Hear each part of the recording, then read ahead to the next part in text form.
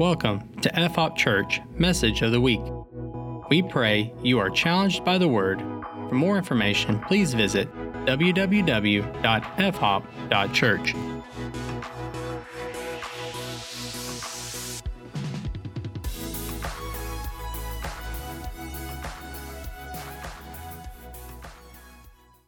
The king and his son are fighting in battle, and as they're fighting in battle, they're both struck down and killed. And so this nurse realizes that she's taking care of the king's grandson and that the king is dead and David is going to be the one to assume the throne. So she makes this choice to hide the grandson from David because she thinks David's going to kill him. Because David's going to want to kill off the line of Saul so that no other person can rise up and say, hey, I'm Saul's grandkid. I should be king. So she scoops him up and runs, and as she's running away, we don't know exactly how it happens, but somehow she falls and trips or something, and it makes this little kid, going from being a normal, playful little kid, to crippled in both feet. And so Maribel grows up completely crippled. And she takes him to a place of exile. She takes him to a place where they can stay hidden, where David will never find him. Flip with me over to chapter 9.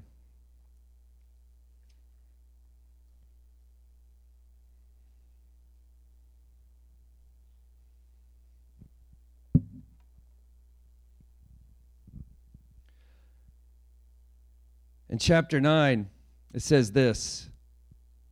It says, and David said, is there anyone left of the house of Saul that I may show kindness for Jonathan's sake? I just want to stop for a second. Because the part of the story we've missed out on here is in most stories of kings looking for descendants of other kings, it was like, hey, does anyone know if there's any descendants of Saul so I can hunt them down and kill them? Because I don't want them challenging me for the throne. But something happened between David and Jonathan, the son of Saul. They had made a covenant with each other to protect each other. Jonathan recognized the gift of God in David. Jonathan recognized, hey, you know what? It's not up to me to say, you know what, I deserve to be king because my dad's king. No. Who God's anointed to be king should be king. So he makes a covenant with Saul. They actually trade clothing, which is not a good trade for a prince to make with a common soldier. They trade articles of clothing as a covenant saying, I'll serve you. I'm for you. And so we get to this passage that says, is there anyone left of the house of Saul, the guy that was trying to kill David, that I may show him kindness for Jonathan's sake? He didn't even say of the house of Jonathan. It says, now there was a servant of the house of Saul whose name was Ziba, and they called him to David, and the king said to him, are you Ziba? And he said, I am your servant. And the king said, is there still someone of the house of Saul that I may show kindness, the kindness of God to him? And Ziba said to the king, there is still a son of Jonathan. I think this is interesting. He wasn't even looking for a son of Jonathan, just a son of Saul, but a son of Jonathan. He is crippled in his feet. And the king said to him, where is he? And Ziba said to the king, he is in a house of Masir, the son of Amiel, at Lodabar. Say Lodabar. Then King David sent and brought him from the house of Masir, the son of Amiel, to Lodabar. I want to say that this place that they're living is supposed to be a place of pastures and where livestock can roam, but inside this place is the region of Lodabar, which is a rocky, desolate place that actually means no pasture. So he's actually hanging out, hiding in a desolate place, hiding for his life. This descendant of Saul, the son of Jonathan, is hiding in a desolate place because he's afraid that if David finds him, he's going to be put to death. And Mephibosheth, the son of Jonathan, son of Saul, came to David and fell on his face and paid homage. And David said, Mephibosheth. David said, your shame is broken. I'm of the belief that it's David who changed this man's name. It's David who said, you know what, you're not Mary Bell anymore. Let's give you a manlier name. I can't prove that from Scripture, but I'm just going to believe it. He said, Mephibosheth, the shame is broken. And he answered, behold, I'm your servant. And David said to him, do not fear, for I will show you kindness for the sake of your father Jonathan. And I will restore to you all the land of Saul your father, and you will eat at my table always. And he paid homage and said, what is your servant that you should show regard for a dead dog such as I? And then he calls in Ziba, and he says, he like ignores him. He calls in Ziba, and he says, okay, give him everything that was Saul's. And Saul was rich, right? Give him everything that was Saul's, but you're not going to need it, Mephibosheth. And the reason you're not going to need it is because you're going to eat at my table. So you can do whatever you want with all that wealth, but I'm going to take care of you. But you can also have everything. But what had Mephibosheth done to deserve any of it? What he had done to deserve even one thing of it? Nothing. Nothing. He had hid out in a desolate place, afraid of the king.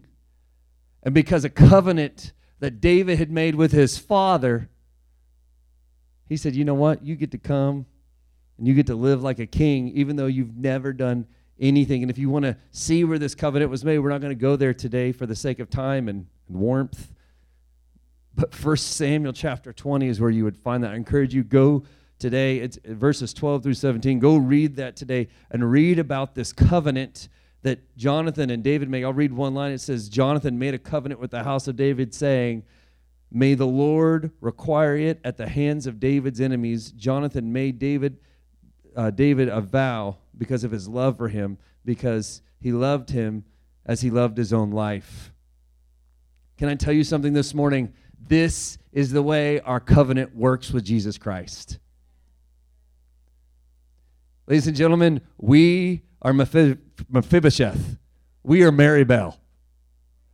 And we hide in desolate places because we're afraid if God actually ever finds us, he's going to destroy us because we know what we've done. We know who we are. We know our sin. We know our weakness. And so let's stay away from the Lord. Let's stay away from his people. Let's do whatever we can to build walls so that people can't get close. Because if anyone actually ever finds out who we really are, they'll push us away from the kingdom of God. They'll push us away from our church. They'll push us away from relationship. And guys, anytime you do something that just pushes people away, boy, isn't it tempting though? Just to be like, I'm just done with you. Right? I'm just done with you. Oh my goodness, there's so much work to be friends with you. I'm just done with you. You've had that thought before. Some of you thinking about your kids, and you're just like, dang it. And you go in the room, and you breathe, and you come back out, and you give them a hug, right? Anytime you have that whole I'm just done with you attitude, that's not from the Lord. Anytime you try to push people away, that is not the Lord. Now, I'm not saying there's not sometimes you need to forgive people and build boundaries. That's a thing, right? But you need to really check your heart. Are you building boundaries because you think the Lord needs you to, or are you doing it because you're just done with them?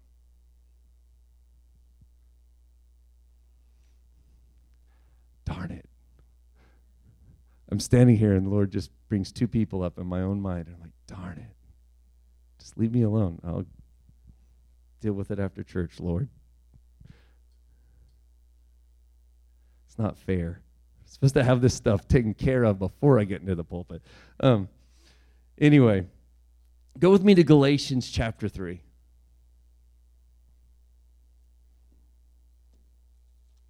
We're gonna get into the New Testament too today.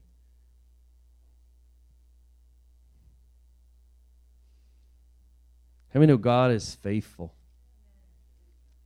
Will you come up and share that word? As much or as little as you want. I want you to just share. You can go to Galatians 3 while he's... So I was telling Drew this morning, like I heard just in the "Hey, how are you" conversations of this morning, I heard stories that they were awesome stories, but then the Lord just wrecks me with His faithfulness before you even knew it, kind of thing. So you were telling me the awesome story of your great grandpa. Like the Lord's like, He saw you sitting here today when your great grandfather was stowed away in a ship coming to America. What does that say about the faithfulness of the Lord, right? When He brought to mind for me when I was living in my cousin's basement because I had nowhere else to go. He saw me here today. And here today is completely restored from everything that I'd lost. It's His faithfulness when we don't even know it. And here's the thing that hit me after we talked to you. He's being faithful today for things that you can't see yet. Like His faithfulness is that good and that far ahead of where we are. Does that make sense? And as he was saying that, I'm thinking about this whole thing of like here we are hiding in the desolate places, like hiding away, and we think this is what God has for me, right? Sometimes it's so easy just to look where we are today, that we're in the basement or we're in. That's a crazy story, by the way. But I did not know that. That's great. Like we're hiding away, like life is hard, and we think this is it. This is what God has for me. And God's like, no. Listen, you're a son, you're a daughter of the King of Kings. He wants to call you into greatness. It's like we were talking about last week with the prodigal son, right? It's like while you're still a long ways off, God is searching for you, and He's waiting for you to come home. Not just so He can put you back to work and make you a servant, but because He wants to completely restore you. This is so much the prodigal son right here in 2 Samuel. Like the king wants to restore to you what belongs to you. Yeah. Galatians chapter 3. Verse 15, it says this. It says, to give a human example, brothers, even with a man-made covenant, no one annuls it or adds to it once it's been ratified. Now the promises were made to Abraham and to his offspring. It does not say, and to offsprings, referring to many, but to one, and to your offspring, who is Christ. This is what I mean. The law, which came 430 years afterwards, does not annul a covenant previously ratified by God as to make the promise void. For if the inheritance comes by the law, it no longer comes by promise, but God gave it to Abraham by promise. Here's what that says. That says a lot right there. But listen to this. Here's Jesus. He's talking to the people of his day, right? He's just chit-chatting with the religious leaders. And he talks to them and says, Abraham rejoiced to see my day. That's what Jesus said. It's all about Jesus, right? I know we've been talking about Abraham and Mephibosheth and all these people. It's about Jesus. And Jesus said to the religious leaders of his day, he said, listen, your forefathers, Abraham, he rejoiced to see my day. And they're like, how could Abraham see your day? You're not even 50 years old. He lived 1,800 years ago. And he said this, you know what? Before Abraham was, I am. And that's like he's throwing a shot, because here's the deal. The name I am in the Old Testament, that's the name of God. And it says it angered them so much, they picked up rocks because they wanted to kill him. And he snuck out of there, right? Because it wasn't time yet. Like Jesus is saying, I knew Abraham. Like Abraham saw me. He saw my day. And if you go back into the Old Testament, there's this time, we just read this in Galatians about God making a promise with Abraham. But if you go back and look at it, God doesn't actually make the promise with Abraham, the covenant with Abraham. He actually makes it with himself. If you go back and look, what happens is he says, hey, Abraham, I want to make a covenant with you. And Abraham says, okay. He goes, well, why don't you get some animals and cut them in half? And this is the way they would do covenants in the old times. Now we just sign paper and say, yeah, I promise to do it. And if we don't, then, we go to jail and stuff. But back then, they'd get some animals, cut them in half, lay them out, and two parties would walk between them. And basically they were saying is, look, if I don't uphold my end of the covenant, you can do to me what we did to these animals. That's an ancient times covenant back then. You don't break your promises. Abraham says, yeah, God, I want to make a covenant with you. And this is what God says. He says, okay. And then he puts Abraham in a deep sleep. And while he's snoozing, it says that there's this smoking furnace and this burning lamp that walks through the animals. That's crazy. What's happening, that's a symbol of God. He's making the covenant, but he's actually making it with himself. And listen, if I would highly recommend you do this. There's a lot of covenants through the Bible, but probably the most important covenant in the Word of God is the Abrahamic covenant. Like, go home and do some research on it. I don't have time to get into it this morning. But what happens is God is actually making the covenant with himself for Abraham's sake. And not just for Abraham's sake, but for our sake, because he says, I'm making the promise with Abraham and his offspring, with his seed. And who is that offspring? It's Jesus. It's for Jesus. So the covenant is made and kept through covenant, not with Abraham, because we know Abraham was messed up. Like, Abraham was like, no, she's not my wife. She's my sister. You can totally have her. Like, that's messed up. He did it twice, which is messed up. Abraham is messed up. That's why God was like, I'm not going to make this covenant with you because you're messed up. Now, the Mosaic covenant, fast forward, he actually made that promise covenant with them. So every time they messed up, that's why they kept getting dragged into exile, right? He goes, but this one's far too important for me to actually make with you people who you're jacked up. I'm going to make it with myself, and I'm going to keep it with myself, and it's for your sake.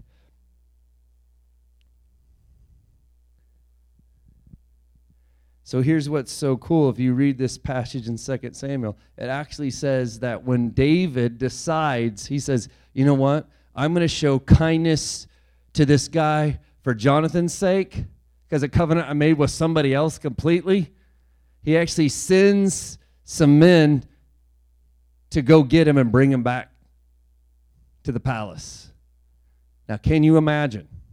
Can you imagine? You've been hiding out your whole life, crippled. I mean, how did you get crippled? You got crippled running from this king. You know this story. I got this way because we were afraid he was going to kill me, and now I've been hiding here. And one day, the king's men show up at your door.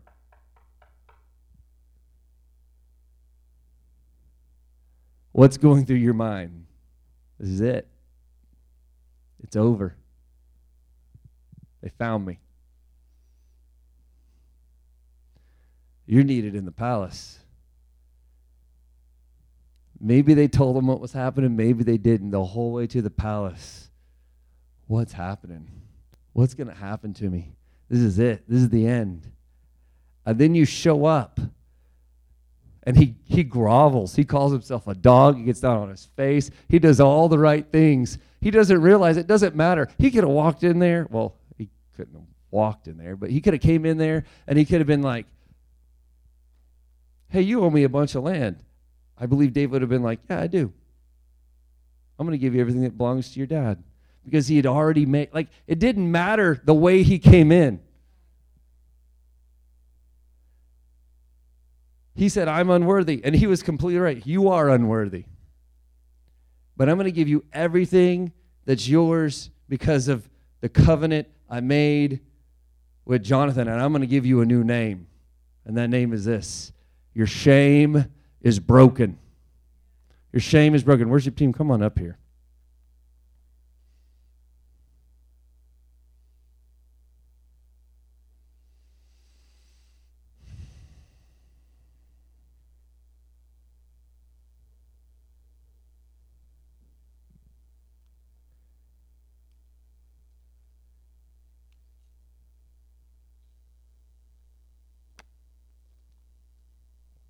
It's hard for us to believe. It's hard for us to believe that it doesn't matter what we do. That was the wrong track. Which just fits the entire morning. I can't rap at all, but man, we would have gone viral, guys. Me trying to rap, people have been like, oh my goodness. They definitely don't have the spirit in that church. It's hard for us to believe that it doesn't matter what we do. God loves us. It's hard. It's hard growing up, like for me, growing up a good church kid, I have to do all the right things so God will like me. I'm going to tell you something. He likes you. He's chosen you. He's your father. He's made a covenant, and it had nothing to do with what you do. Well, don't we need to bear good fruit? Yeah, absolutely.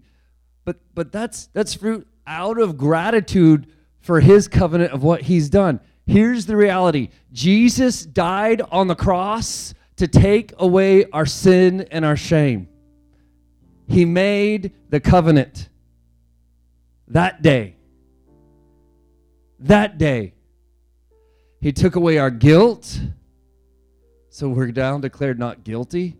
And he also restored the environment of the relationship. He could have been like, I'm so done with you. You keep screwing up. I'm so done with you, right? But he didn't. He said, you know what? I'm going to love you, and it's going to kill me. But here's what's so amazing about this awesome grace of God is that 3 days later, he raises from the dead, proving himself to be God, proving himself to be victorious over death, hell, and the grave, and proving himself to be victorious over your shame. We spent the last 4 or 5 weeks talking about this is because if we can get this in us, about who we are in Christ, for real, that there really is no shame, we really are shameless, it had nothing to do with us, then we can start acting that way towards each other. Right? It's not about what you do or don't do for me. I'm going to show you the undeserved love of God because I'm called to imitate Christ. And yeah, you deserve me to hold you out at arm's length. You do. Because of the stuff you've done to me. That's what we say, right? But the grace of God says, I'm going to run after you. I'm going to give you an opportunity to lean into me, to have a relationship with me. It has nothing to do with your performance, good or bad. And we'll deal with some of the good and bad stuff. You guys know it. We shouldn't live in sin. That's truth. That's not the sermon for today. The sermon for today is the God of the universe has made a covenant. And all you have to do is say yes to what Jesus has done. And then when you stand before God on that day, it's not, hey, didn't we do all these great things? No, it's didn't Jesus do a work for me? Yeah, it was all Jesus. It was Jesus the entire time. Can I tell you something? Anything that's good in me is because of Jesus. Anything that's good in you, it's because of Jesus. All the other crap where I mess up, and guys, I mess up, right? That's Drew. That's the enemy working in Drew. But every day we become more like Christ. Every day we seek to restore those relationships. Will you stand with me?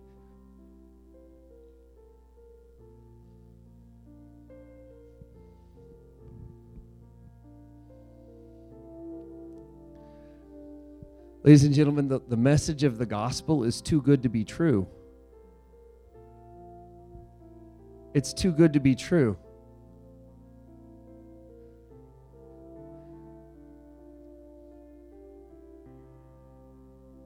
But it is. We just close your eyes for a second. I want you to think about this. The covenant has already been fulfilled. The promise has already been fulfilled. Stop working at it. Stop striving. It is God who is faithful. It is God that gives you a hope and a future. And let me tell you this too. There's an inheritance with your name on it. That's what Wes was saying. There's something that you haven't even seen yet.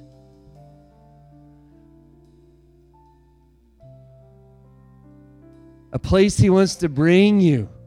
There's an inheritance with your name on it. As he breaks the shame off of you.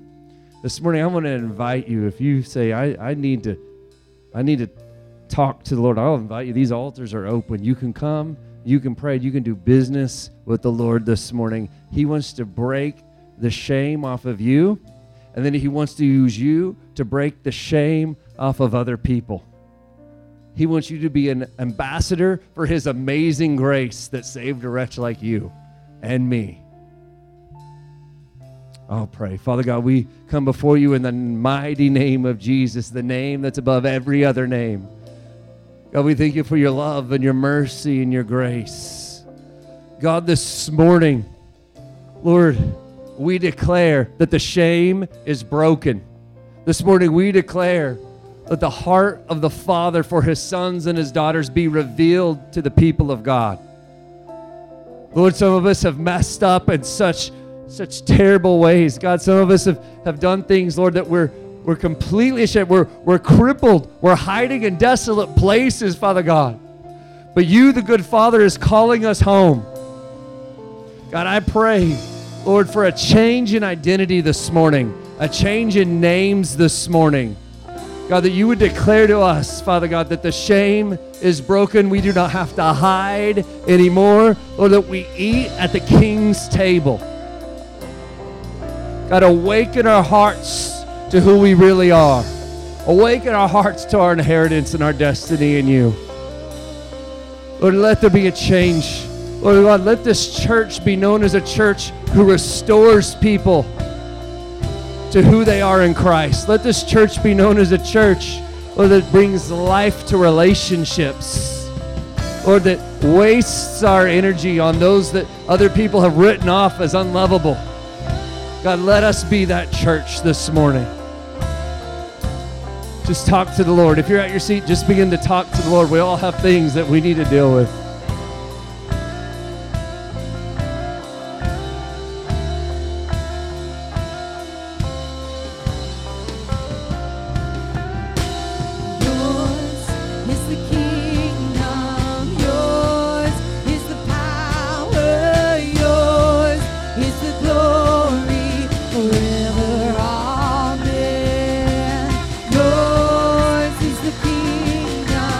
Yours is the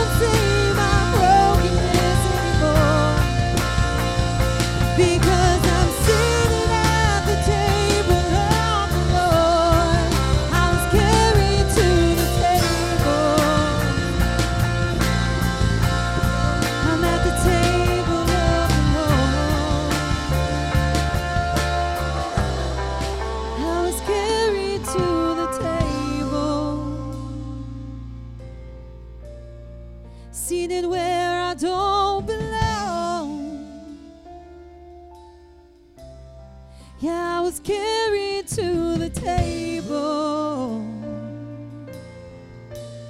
so swept away by his love, by his love. God is good. He's good. He wants to break every bit of shame off of your life.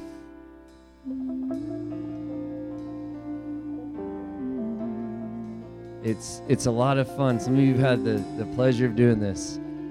When someone comes to you and their heart's just broken and heavy, and you get to bring their heart to the Word of God and bring freedom to the life, right?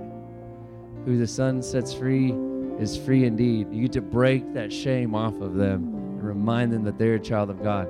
And some of you are going to get to do that this week. Even if you don't fully have an understanding, even if you're still kind of dealing with some of the junk yourself, you can still bring freedom to other people's life in that area. Break the shame off some people this week. Bring life to them.